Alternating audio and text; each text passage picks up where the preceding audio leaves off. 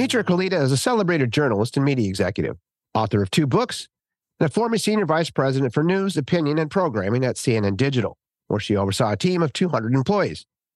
Mitra has also taught her craft at Columbia, UMass Amherst, SUNY Graduate School, St. John's, and in November of 2020, she was asked to join the board of the Philadelphia Inquirer. In her spare time, just little, she's a story consultant on season 3 of Apple TV's The Morning Show, which is so good, a program I would highly recommend watching when time allows. During our chat, we talked about her tenure as a journalist and media executive, why she started a company called Epicenter New York City during COVID, how and why she co-founded her company URL Media, and why she believes that diversity, equity, and inclusion are so important in today's newsrooms and corporate landscapes in general, and why the Philadelphia Inquirer asked her to be part of their board. I was honored to have Mitra join me on the program, and I hope you learned as much from her as I did. Well, hello, Mitra. It is so good to see you again. It's been 5 or 6 months, I think, since I saw you. It has. It's good to see you, Joey. And we met at your Diversity and People Leaders Summit here in San Francisco back in May, and I was finally able to get you on my calendar. Your assistant has been wonderful. You're a busy young woman, so thanks for making the time. I'm going to focus on the word young. Thank you. I guess all things are relative. And as discussed with your assistant via email, my hope today is pretty simple. I want to hear all of your origins of URL Media, when you started it, why you started it. I'd like to hear a bit about your co-founder, Sarah Lomax, and how you guys are helping connect media companies owned and operated by Black and Brown organizations. And last but not least, I want to talk about your recruiting arm, because that's a really fascinating piece to what you guys are doing. But before I let you answer, I would like to reiterate some of your intro specific to your expertise, and I'll be as brief as I can. You are a celebrated journalist and media executive, author of 2 books. You're a former senior vice president for news, opinion, and programming at CNN Digital, where you oversaw a team of 200 folks. You joined the board of the Philadelphia Inquirer in November of 2020, which I want to talk about a little bit today. And you taught journalism at Columbia, UMass Amherst, SUNY Graduate School, St. John's. And maybe most importantly, you also served as a story consultant on season 3 of Apple TV's The Morning Show, which, by the way, is so good. And my wife and I love. So good. So yeah, we won't bore our listeners with that. But if you haven't watched it, it's fabulous. This latest week was good. Yeah, okay, I bet. So yeah, I could talk with you off camera about that forever. So let's start with why you left your big job at CNN and your big office, which I saw a picture of during your presentation to Stony Brook Journalism School. I was like, oh man, that's legit. Because as someone who's worked in Manhattan in media, I appreciate how cool that office was. So I just had to get that in there. It's so nice that you looked me up on YouTube too. I feel like you've supported me more than my mother already. It's amazing.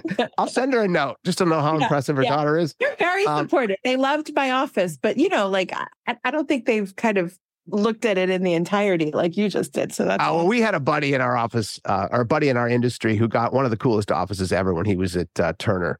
And he would invite us in just to have lunch. It was that cool. So I recognize how cool offices are in Manhattan, because San Francisco, we have cool offices, but not quite the same. So, even before you left CNN, during COVID, you started a company called Epicenter NYC, which was a newsletter to help New Yorkers get through COVID. And you talked to your CNN colleagues and executives about this. It wasn't like you're hiding it. You just did it. Right. And it seemed to be the precursor to your entrepreneurial stance, which took place, again, with URL Media. So before we get into URL, could you tell us a little bit about Epicenter New York City and why you started it? Sure. Such a good question. I was, as you said, like an SVP at CNN, and I oversaw the teams that were covering health, race, and breaking news as it relates to politics. And of course, we were in the election of 2020. So, I was pretty sleepless this spring into summer. I bet. Right? Meaning, I was very engaged with the news, and yet my neighborhood of Jackson Heights was very affected by the pandemic. We were, New York Times called us the epicenter of the epicenter, as you just sort of said. Like, we leaned into that identity in in the product we ended up forming to respond.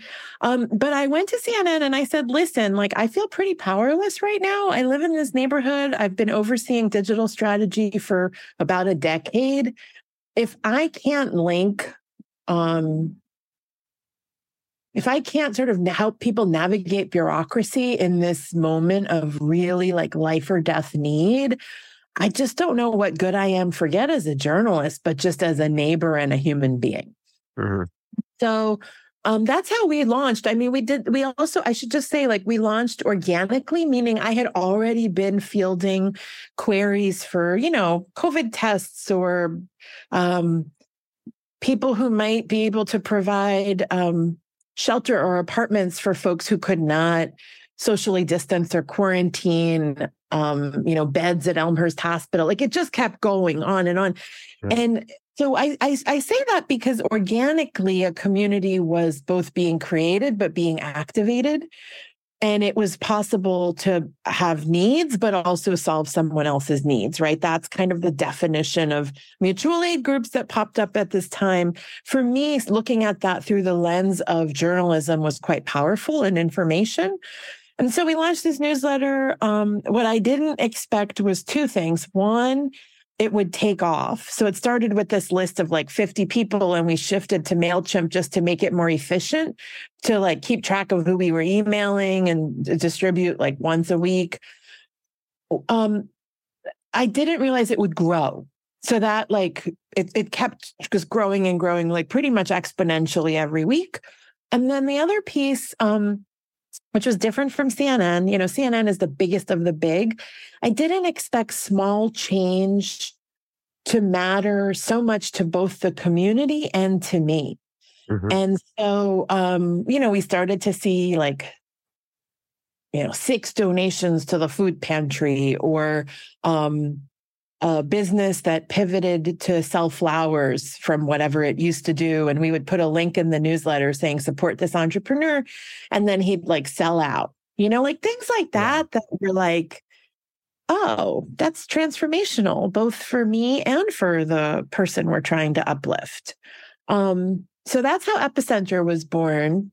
There is, of course, the downside of small change and small impact, which is when you've worked at a CNN, the way the rest of the world works and judges you. And that is, unfortunately, by scale. And so that's kind of, I think what you're alluding to is Epicenter came first, but Epicenter also exposed some of the limits of that model. Which is a good segue then, because you did a lot of cool things, which we could talk about at length, because I listened to a lot of your interviews on Epicenter. And the fact that you guys helped 10,000 people get COVID shots, and the fact that you helped people get proper information around the science of what was taking place through trusted sources. You did a lot of really good work. And I think that's really the central thread to everything I've read about you, is that you're always trying to help, which is super cool. We need more people like you on that front. And so you did mention in some of your interviews that, and I want to quote you directly, but it was that you said that March 2020 changed everything for me. And I think you're not alone in that. I just interviewed a young man who was a DEI consultant in Washington, D.C., and he wrote a book right after that. It was called Letters to My White Male Friends. His name is Dax Devlin Ross, and I love this man, but he, same thing, thinks this was a very jarring moment in his life. And I'm assuming now that was why. But is that what took place March of 2020 for you? So for me, it's really hard to separate like me as a mother, daughter, neighbor from the journalist, even though mainstream journalism largely asks that you do separate all those identities from your work, right? Yep. So March of 2020, just to give you perspective, not only was my neighborhood severely impacted, my father in late February had a second stroke. And this time, sorry, that's okay. It's, I've like taken years to kind of grapple with this tragedy. But I think for like a lot of external events, like a pandemic, people go through things at the same time, and they kind of converge in terms of shaping your worldview, right? Yeah. So for me, when my father was in a rehab center,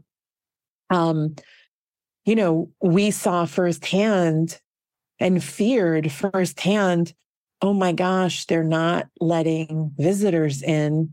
What will become of a patient who's compromised with speech, swallowing, cognitive ability without socialization? Because we'd seen on the first stroke how much the brain, those first few months are vital, right?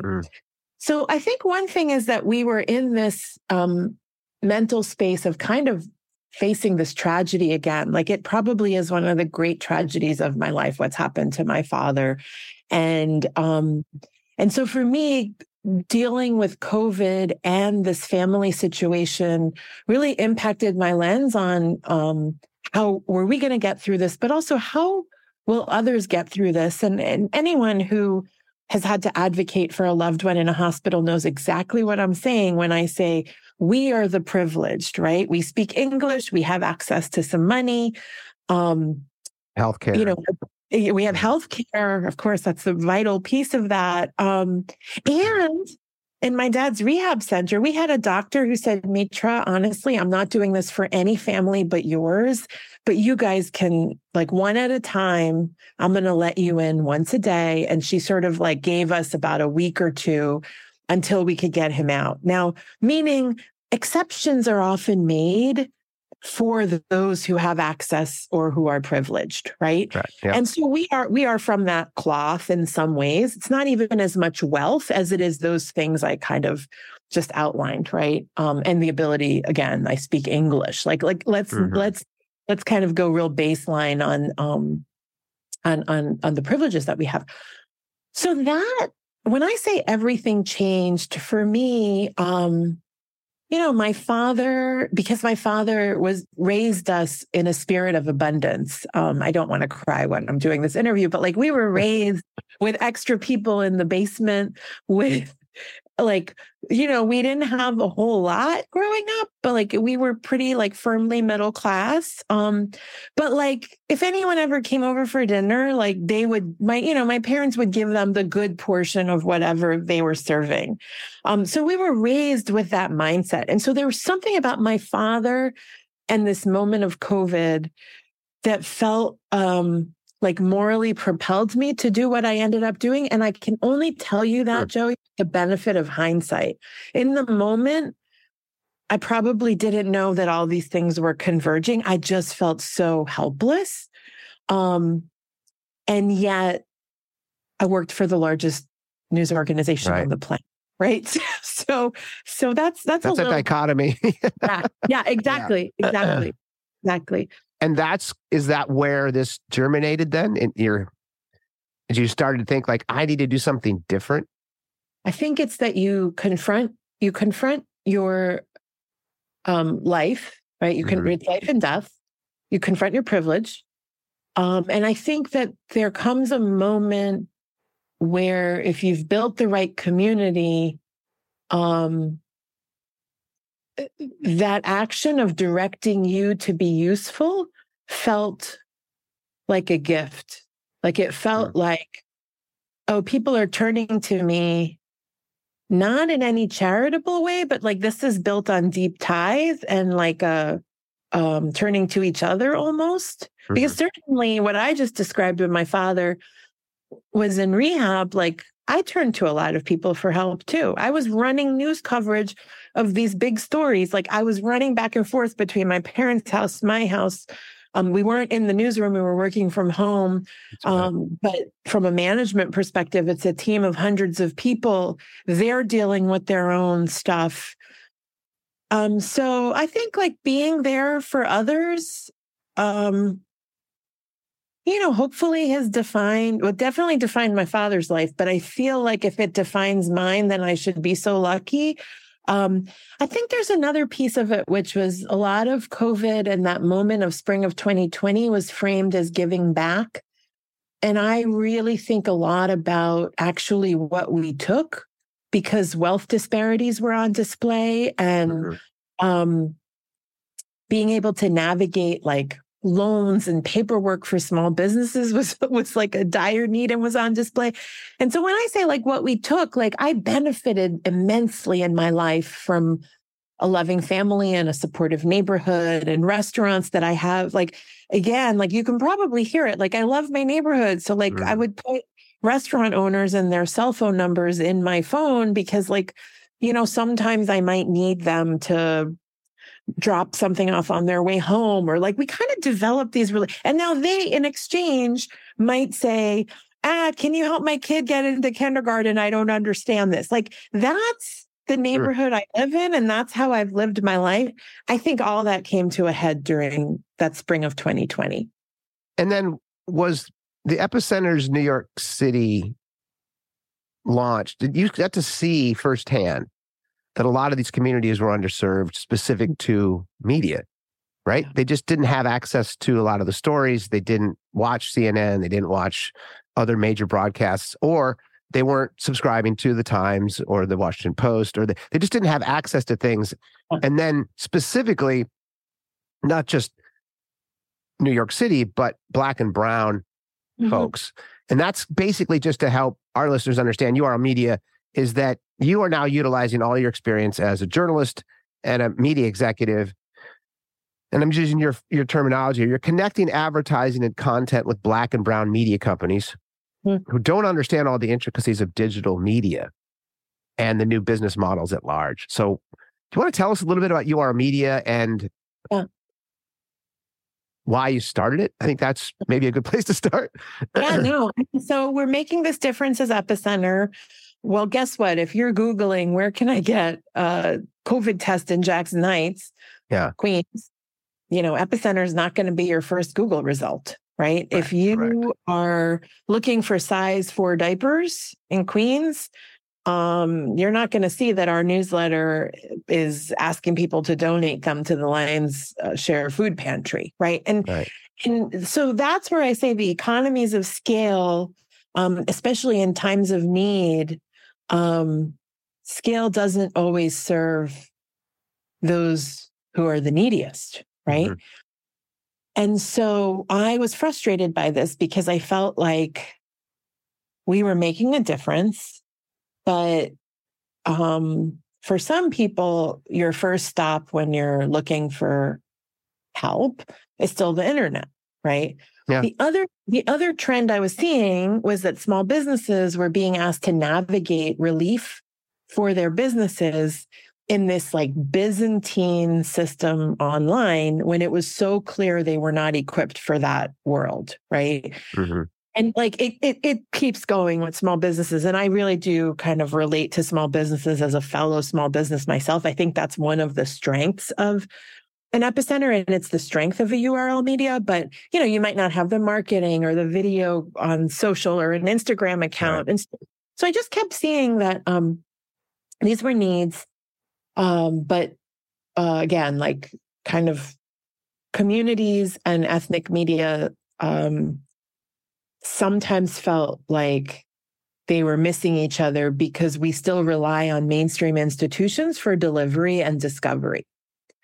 So I thought, well, one of the resources I turned to for Epicenter and amplifying, eventually that like we could help people get vaccines and access tests and masks and other resources was the ethnic media. I knew people at the Haitian Times, I knew people at Documented, and I knew people at TBN24, which is a Bangladeshi live streaming channel. That's just in New York City.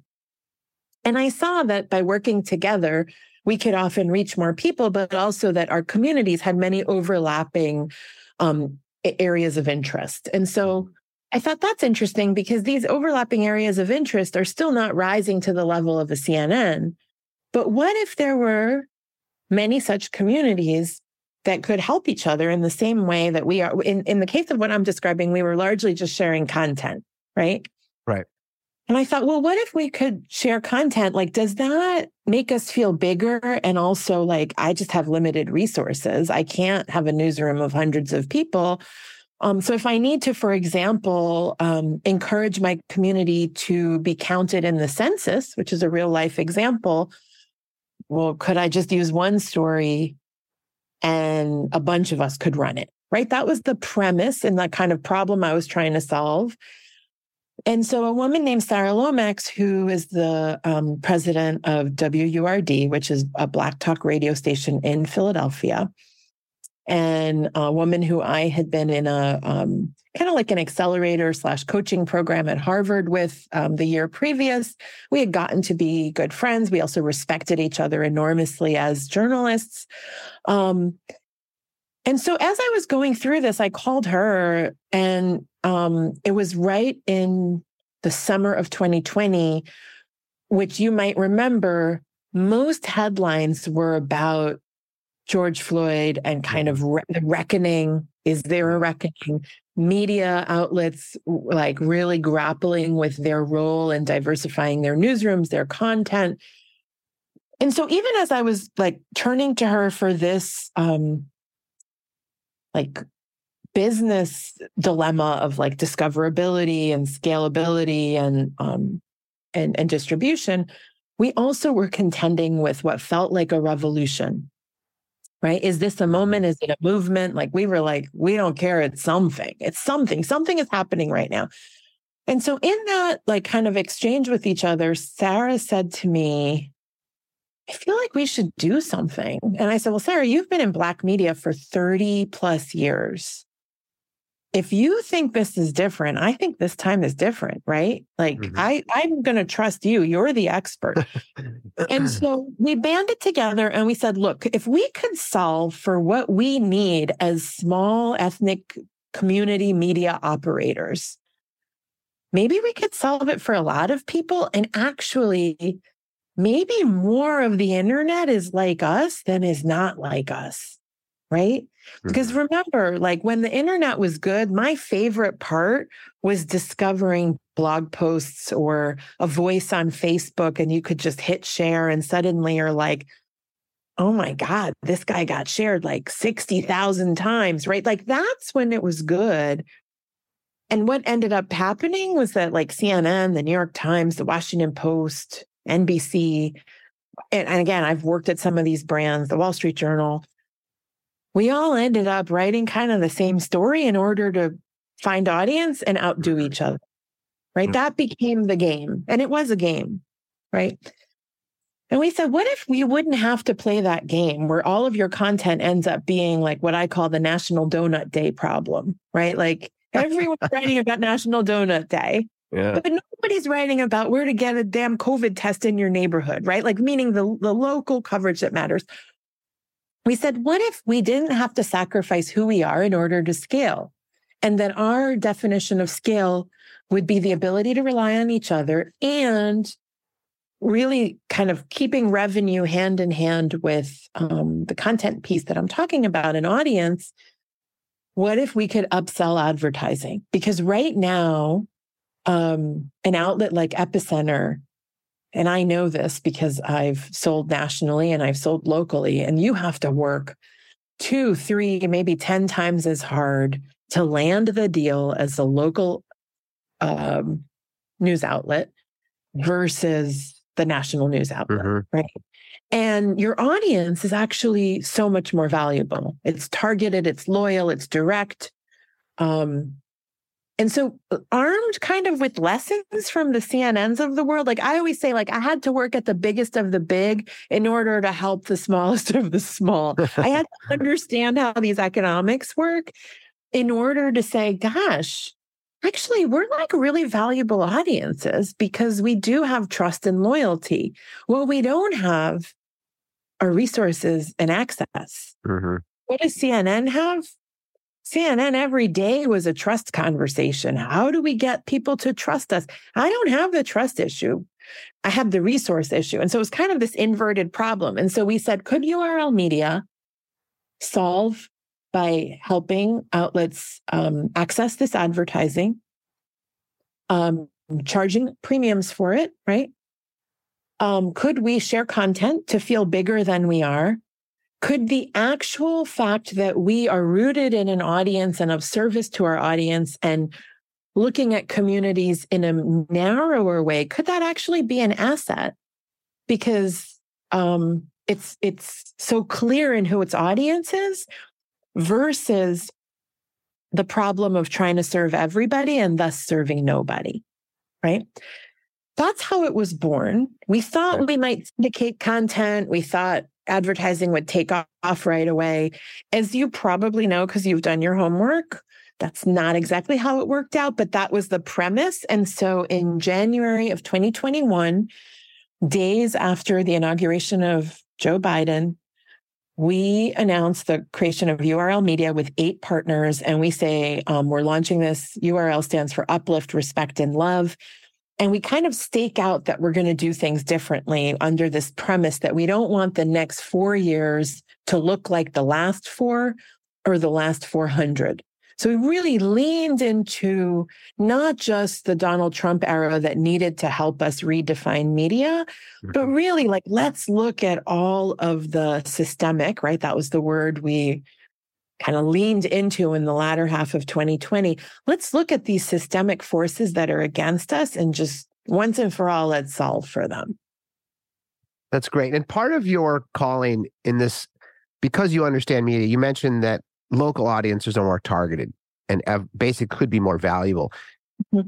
We know, I shouldn't say you and I know this, but our audience may not, is that local media companies and local news has been decimated over the last couple of decades based on just historical ad revenue models. And the ad revenue model is where you'd have a newspaper and you sell classifieds and car dealerships and things that are local to the folks. And that's why local newspapers have always made their living. That's how they all made their living. Yeah. As you have mentioned, those are not there anymore. And so a lot of these local media companies, the Black and brown organizations that you partner with, are dealing with the same problem, which is the revenue itself has gone away based on ad revenue. And so you now are going to take those folks, put them in some kind of a forum or a repository of thinkers and media company owners and help propagate their message, their brand, and their stories collectively. That's right. And and that's right. And I also think that there's a modernization that you alluded to earlier. I think one of the great things about each of our partners is that they do have direct audience, and you cannot underestimate how valuable a media company with a direct audience is right now. We saw value in that 3 years ago, right? Okay. So that direct audience is different from the BuzzFeeds and Vices and kind of... Who are bankrupt, by the way. Right. That's right. Right. That's right. So for our audience that doesn't know that. Yeah. So it sort of did catch up, this idea of not having a loyal user. That's one. The second is what you're alluding to of how do you band together? One is just your audience plus my audience plus this audience gets us today with 22 partners. It gets us to about 25 million users. Okay. Right. So it gets us to scale. That's huge. That is huge because you can leverage that scale, but you don't have to sacrifice. I'm still serving, Latinos in Queens, for example. Correct. That's when I think it gets more sophisticated because we will deal with national brands that say, we need to reach Latinos in the US. What have you got? Right. And that piece, the reality of how advertising in the model that you describe of newspapers and so forth works is largely through agencies. They're not going to go from Epicenter to Pulso to Palabra to La Noticia. They're not going to go one by one, for the most part, to do the right thing, right? And so that's where we come in. Now, there are a lot of other agencies that specialize in multicultural marketing, and we, in some cases, work with them. Like we very much have this umbrella abundant mindset of actually, like, there has been an ecosystem around this community media that's been created, and we operate within it. We're disruptive in some ways, especially, I would say, the digital targeting that we're able to do. But also, I think one of the problems with a competitive mindset is that it allows national brands to get away with checking one box versus saying, no, actually, you should check a lot of boxes because there's a lot of us in the country, right? There's a lot of ways to reach us.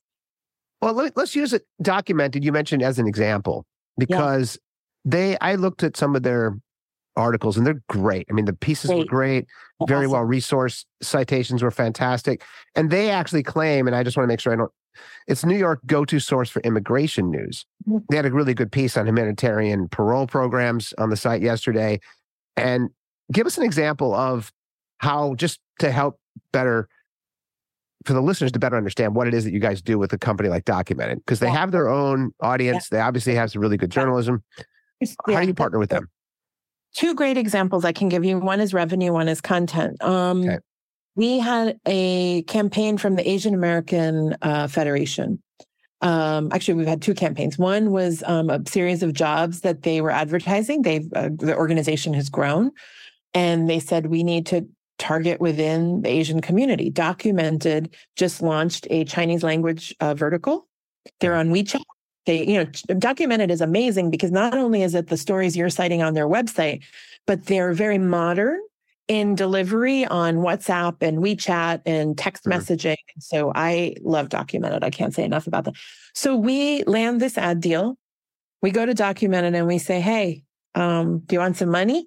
They say, of course. Like it's mission aligned, right?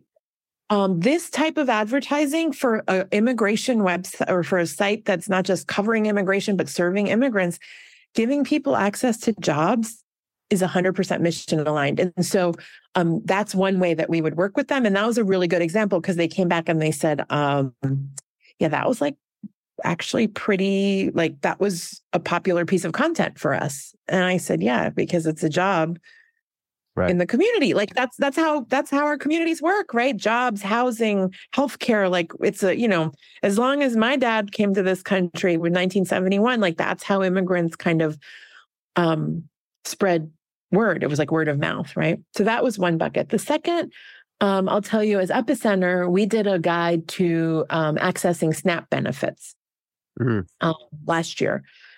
And we did that, like, again, for Epicenter, it's a lot of like news you can use and like almost these like pragmatic ways of dealing with government. I mean, you know this, there's like the story of like how it's supposed to work.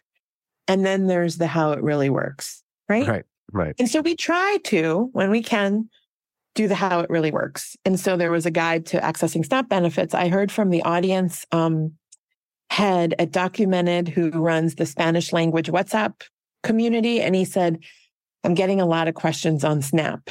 I saw you guys have this guide. And actually, in all cases, we were dealing with Latino journalists by coincidence, but also kind of by design, right? Like that's who's we're hiring to serve our communities. And they said, could we do a like, I'm not a big fan of translation, but we basically translated it and then, really customized it for community and for consumption by this WhatsApp group. And so they took Epicenter's story, they distribute it to their audience. They don't need to research SNAP benefits to answer the questions from their audience, right? So you can leverage outlets. And I think that's an important example because it's not just an article on SNAP. Right. Because if you're writing an article on SNAP, for example, like we did do a piece on this. In March, federal SNAP benefits expired. So the lines at food pantries were around the block, right? A lot of people did that story. You know who that's not a surprise to? The people standing in line.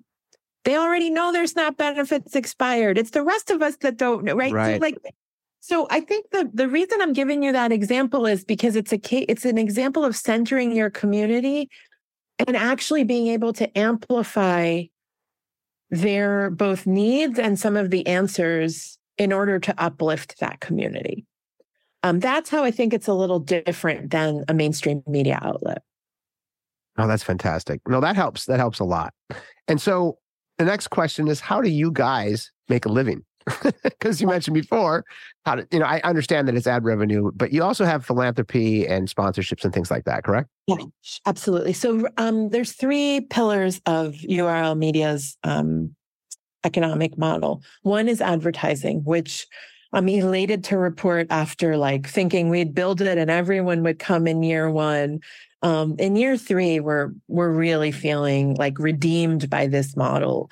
Yeah. We no longer do like the all for one, meaning you don't have to buy into all 20 plus partners. You can, say, as I mentioned, like I want to target the Latino community in the Midwest, like we could be a solution for that. So advertising and the ability to target audiences within that is one bucket. The second, as you mentioned, is philanthropy, which has really come through this year. We started with a $25,000 grant from the International Women's Media Foundation. I am forever indebted to those ladies. They were all women who believed in us in order to launch our website. So philanthropy helped get us here. In between was a lot of hustle and yeah, bet. And now philanthropy, seeing not just that the URL model is working for URL, meaning for me to make a living, but also for our partners, like the exponential benefit of a documented being able to say, hey, if you put a job ad with us, it's our most clicked on item. And like we put 6 people in the job, right? Like that's a narrative. They don't need URL to say that anymore. They can go off on their own and sell, right? For some of the other partners, they get pitch decks from us. They are able to go to market and sell. So philanthropy likes this approach because they see it as a path to sustainability for local news. I love that. So they're supporting us. They're supporting our partners. That's happening increasingly. And this year we saw a big kind of turnaround there. The last, which you alluded to, how we met in San Francisco, the last pillar is our diversity, equity, and inclusion recruitment and executive placement and coaching arm. Yep. This really happened very organically, like so organically. As we set out, we kind of put up our shingle. It was like a beta website, and everyone launches a site and says, we're just going to have this for a month. You know, ours relaunched 3 years later. Like it was not intentional, but stuff really took off. So we launched in January of 2021, and we meet with newsrooms to say, you should syndicate content from us. It's great. And the newsrooms are like, so we know we need diverse content. We know we need to reach diverse audiences, but we don't even have diverse staffers. Like we do not have a diverse newsroom. And we feel like that's like an urgent priority. And so, business women that we are, we said, well, we can help you with that. And so we started to work with mainstream newsrooms. Today, we've worked with nonprofits, philanthropies, Fortune 100 companies, all, really kind of up and down different industries and different roles. But we started to do executive placement and recruitment with a DEI lens. I would say we were disruptive for a few reasons. One, we were candidate focused. And the second is a lot of folks help you at the C-suite level, right? And if you're hiring en masse, certainly there's tech recruiters to get you to like 1,000 hires or something, right? Which is real, especially with AI right now. The middle portion is where it's really hard. And there's 2 reasons for that. One, it's not as lucrative for companies to recruit in that space.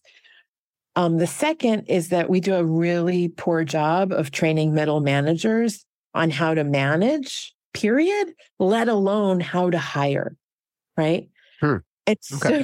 And so what we ended up finding was by coming into organizations, we felt like we have a transformative effect on not just how they hire, but how their managers manage.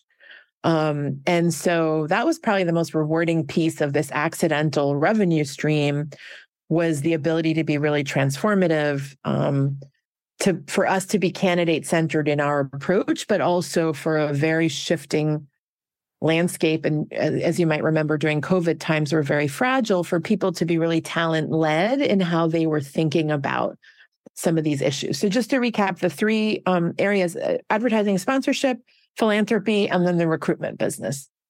That's great. And it's always nice to have that level of diversity with your income. So kudos to you for that. Media company. I mean, as a media company, I used to say like diversified revenue is a model. I think I said that. Now I'm like, it is the model. It's the only way. I mean, because we've had the 2023 has not been easy for media. It's only because we have a diversified revenue model that we've been able to get through it. Well, that's why I mentioned BuzzFeed and Vice, because I had many friends, and as you may or may not remember, I was in media for 20 years. And so I have a lot of buddies in New York that worked for those organizations, and both journalism and media executives. And that was a ad revenue model based on CPMs that, with algorithm changes and dying CPMs, they lost their business model, right? They couldn't afford to keep a 150-person newsroom with 30 million uniques because the CPM model changed, the cost per thousand. I won't bore our listeners with all of that, but the idea there is that you actually did a good job of diversifying. And this is what leads me to your recent board membership at the Philadelphia Inquirer, which is one of the most, august publishers in our history. I have friends that were journalists there in the day. Why did they bring you in? And I think I know why, but why did they bring you in, and what did you see? Because publicly they admitted that they failed miserably, not only with diversification of the staff and journalists, but sources. So even the sources from the journalists were not diverse. So I'm talking too much. Why did they bring you in? No, you're not talking too much at all. Okay. You basically laid out the case. I mean, I feel like it's been 3 years now, so I can be more honest about what was going through my head as I exited CNN. Yeah. It's daunting to leave. I wasn't just leaving a job. I was leaving a lifestyle and a level of success in my career. And I was also leaving mainstream media, right? Yeah. And so I don't think, I think like to say I was daunted was like an understatement of what it felt like in that fall of 2020. I got a call from the Philadelphia Inquirer after, as you might have read, or maybe people will recall, the Inquirer had run a headline that said "Buildings Matter Too." Yep. Right. And it was during that period that I was talking to Sarah Lomax every day, because we were like, wow, media are making a lot of mistakes right now. What does that mean for us as we're launching this thing? Right. So that's like kind of the backdrop of, we're innovating, but a lot of mistakes are also going on. Right. Mm-hmm. And so they run this, rightfully, there is an outcry over, how could the Inquirer do this? It led to some departures. I got a call from Lisa Hughes, who was the new publisher, and she just wanted to talk, actually. It was not about a board. She didn't have a board seat or it was like literally someone told me, you're a smart person for me to talk to. I remember taking her phone call. I was on the deck and it was like a warm day outside, and we just talked, and I liked her. And so I got a phone call a few weeks later saying, would you want to join our board? And for me, it felt like two things were interesting. One, it allowed me to keep a toe in mainstream media and a local news outlet at that, right? So it's mainstream, but Philadelphia is it's a local market. It's not like New York or even LA for that matter. Like, this is a local market, which I appreciated. The other thing is that the Inquirer is a public sector B company, right? So it's funded by the Lenfest Institute, which is a large philanthropy. And the social mission of it and understanding how the board of a company like that would work was just interesting. Like, you'll probably sense the things that make me say yes are, will I learn something? Is this new? Does it feel purposeful? And the Inquirer kind of was like check on that front. They admittedly were trying to diversify their board. But here's where, and you and I know this, you cannot separate diversity from digital prowess, right? So it's not just that I was a board member who happened to be a woman of color. It's also that I, the first thing I ever did with the Inquirer newsroom was about live news coverage. It was not about race. It was not about DEI, even though arguably everything I do is about race and DEI, but it was about breaking news coverage, right? Meaning I have other skills I bring to the organization. So I joined the board in November. I left CNN that same month. And I've been on the board now for 3 years. And have you seen progress? I obviously seen progress. Do you see progress that is encouraging, or is it slower than you'd like to see it? That's a good question. It is encouraging. Like the DEI progress is a part of every board report that we get. I think that the challenge, both for me in talking about this, but also in living it, is that it's never fast enough and it's never enough, right? Mm-hmm. And so, are there moments where I'm frustrated, or I think, gosh, we made 2 steps forward and then 1 back, or I'm the only one who sees things this way. Like, am I, and I think, and I also say this about the Inquirer board, I say this kind of writ large for so many of us who are trying to transform mainstream institutions. Like, it can be lonely. It can feel like a boulder uphill. It can feel like, is this worth it? And so for me, I always picture, like, what if I wasn't there, right? And if I wasn't there, then would something never have been articulated or discussed or understood? And so I think a lot about this increasingly as a process versus an outcome. Okay. And so much of diversity focuses on the outcome. We want a woman of color to take this job. That's great. You want that. What does she want? Right? Like, right. What have you put in place to get to that place? And so I would say a lot of my work with the Inquirer that I'm proudest of is focused around the process of being accessible to that newsroom, and then of raising kind of non-traditional ideas that are both rooted in digital and diversity to the organization. That's great. And you did mention that a lot of recruiting roles for DEI specifically were at the C-suite level, and that you guys were kind of specializing in the middle management layer as well, not only in the placement, but actually coaching these middle managers to understand this importance and how to weave it into the system a little bit better. Are you seeing that in your practice now? Are you helping journalistic newsrooms diversify both at the reporter level as well as the source level? Is that something that's happening at scale now? So the source level, it really ends up being a hearts and minds of the reporters and editors themselves.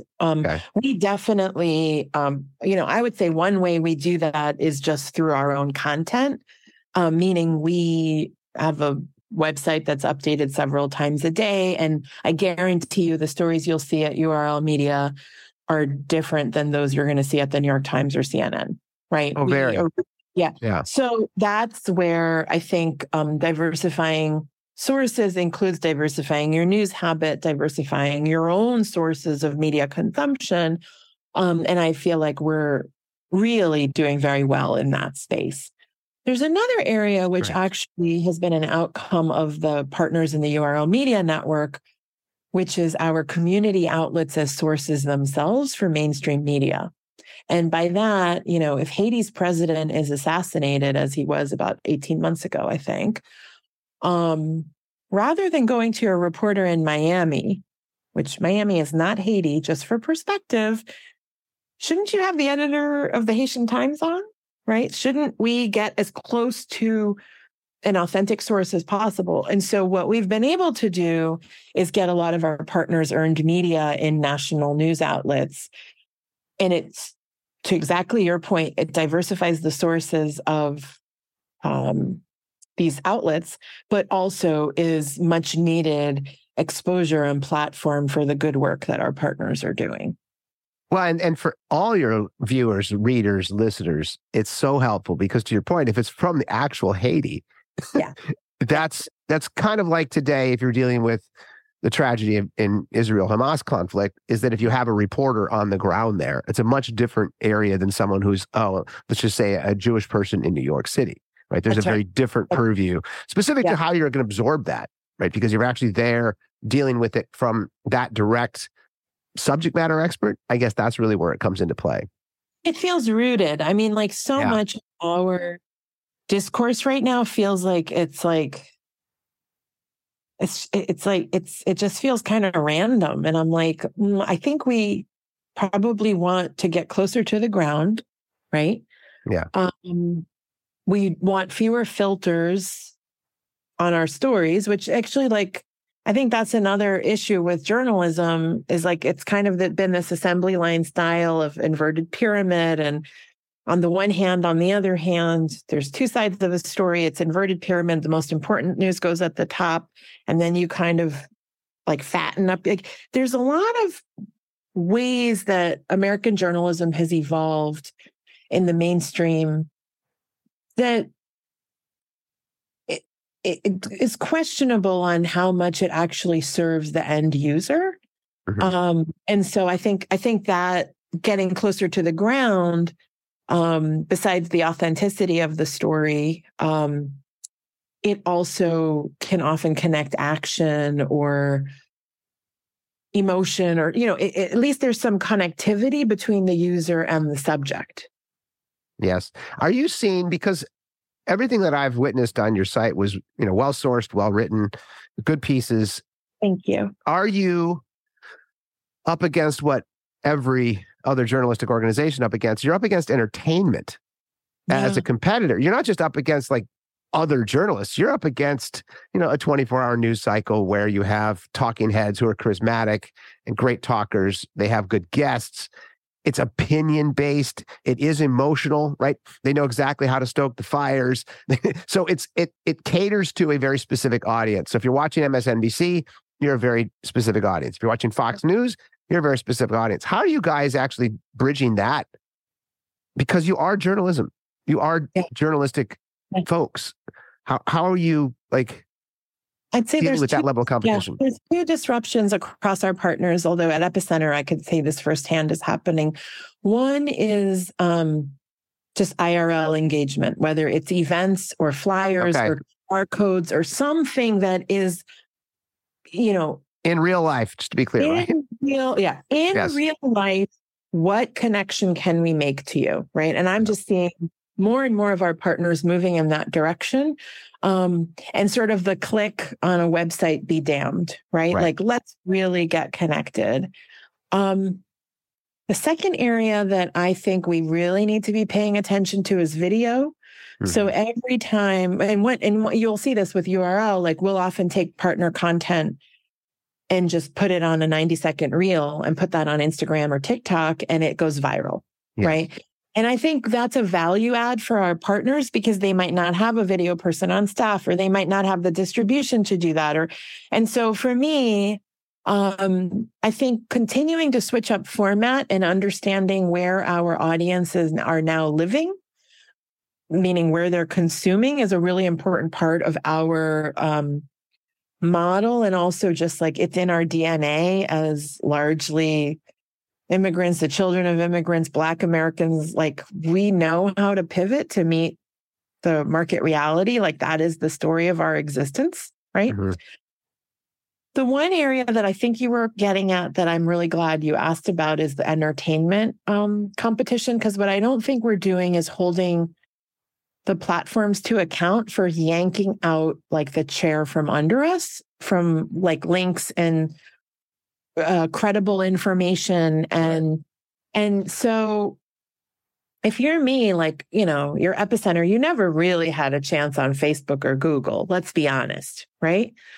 But at least links were not devalued or defavored, meaning if you're in Jackson Heights and you're like, hey, neighbors, here are some tactics to deal with hate crimes if they're coming ever closer, which is a very real issue for my community right now. It's a piece I wrote yesterday. That's useful content, right? Mm-hmm. If you post that on Facebook, it's not going to be, it's going to be not appearing in people's feeds because it's a link to a news organization. Right. People, as you see, are getting around that link in the comments. I'll do a screen grab of like a GIF and then whatever. So people are contorting themselves to give you good information, right? The platforms have basically yanked out that audience and opportunity from us. Fine, it's their platform. They could do what they want. The problem is they've replaced it with a lot of entertainment sites that are not journalism at all. and you click on them and you're engaged because, I mean, the latest stuff that I've been going down the internet rabbit hole is like anything with Friends after the death of Matthew Perry is like showing up in my feed over and over and over again because they know I'm a Gen X woman who probably watched Friends, right? Right. And I don't have a problem with Friends content, just to be super clear, but these are kind of pink slime sites where you go and they're really not about, it's not about Friends. It's like for toenail fungus advertising or buy this, I don't know, like as seen on TV, like these are commerce sites. Yes. So I guess the challenge I have and my plea to anyone listening is to know what you're consuming, because very quickly Facebook went from Washington Post and CNN and the war in Gaza being on your feed to pink slime. Right. And you can't do that without changing people's priorities, the psyche of the nation. By the way, we're weeks away from this pivotal election year. So that's like the place where I feel like morally compelled to keep going, but also kind of propelled to figure out virality of good content in order to compete with the bad. Now, I hope I have a shot. Because everything I just told you, the odds are pretty stacked against me. No, that's why I asked, because and the fact that you guys have 25 million uniques a month now is, good. Congrats. That's just a huge undertaking. And you guys did it slowly in the old fashioned way, hard work, sweat and tears. So I know that's not easy to get to, but I think that's really what I think is unique about what you guys are doing is you're using your skills, your hub and spoke center to actually lift up all of the boats around you and share your resources, your technology, your pieces and your content to help local communities actually get information that is important and relevant to them. Correct? Yep, that's right. That's right.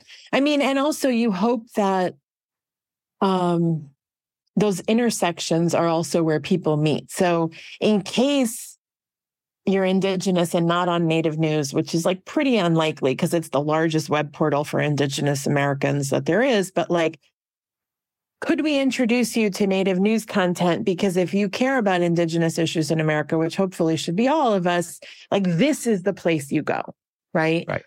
And I still have faith that people want to go to that source, right? Like I still have faith that that's the better source, but also that people want to be connected to the better source. Well, I also think what you're doing, and I haven't, analyzed any of your traffic reports or anything like that, but just from my, homework on what you guys are doing and what you mentioned earlier, which is, local news has a very targeted audience. And I think you're doing the same thing with a very similar audience. And I haven't assessed your audience at that level, but the content that you have, the partners that you have, specific to brown and Black communities, both within the community, but also the organizations that cater to them, you also have a very targeted, specific audience. So I think that's the difference as opposed to, the MSNBCs and the Fox News. They're catering to this large ass audience who they're trying to, I need 3 million people to watch my show at 6 p.m. on Tuesdays, Wednesdays, and Thursdays. You guys have a distribution network that's online, that's digital, that's robust and shareable, and all of your partners, even the ones that don't have the financial wherewithal for video production and sharing and understanding of social media, you guys are helping bolster all of that lack by being an actual partner. And so your consortium itself is much larger. The sum is greater than the parts, that kind of thing. Oh, the sum is always greater than the parts. And also, like, in the spirit of abundance, let me save you guys some time. Like, here's our research into health plans in whatever state, right? Like, we really do operate from the non-competitive sharing of information is ultimately making all of us more powerful. Well, I have 3 or 4 more pages, which I can't get to because I promised your assistant I would let you go at 3:00. It is 3:02. You've been wonderful. How can our listeners get a hold of you? What's the best way? Sure. I'm a little scarily easy to find on the internet. I mean, it's just follow url-media.com. Like if you want to bookmark that and turn to it early and often and just say like, what is the pulse of Black and Brown America? I think that's going to be ever more important in this upcoming year. epicenter-nyc.com. If you go there right now or in the next 24 hours, which I don't think your listeners will be doing, but I wrote a piece on centering our children as they are the victim of hate right now. And it's a piece I hope nobody needs, but I know a lot of people need, unfortunately. Yeah. And also I'm very easy to find on LinkedIn and Twitter, and I'm still on Twitter and I still call it Twitter. So I'm still on social media. Like I'm a weird believer in it, even as everybody else seems to be leaving in droves. Well, again, thank you for your time, Mitra. This is fantastic. I'm so happy for your success, and I wish you nothing but continued success moving forward. Thank you. Thank you so much. This is lovely. Okay, cheers. Thanks for tuning in, everyone. If you dig what we're doing over here, please subscribe. And while you're at it, please download an episode or two and leave a review. I'd love to hear your thoughts. Until next time, big hugs.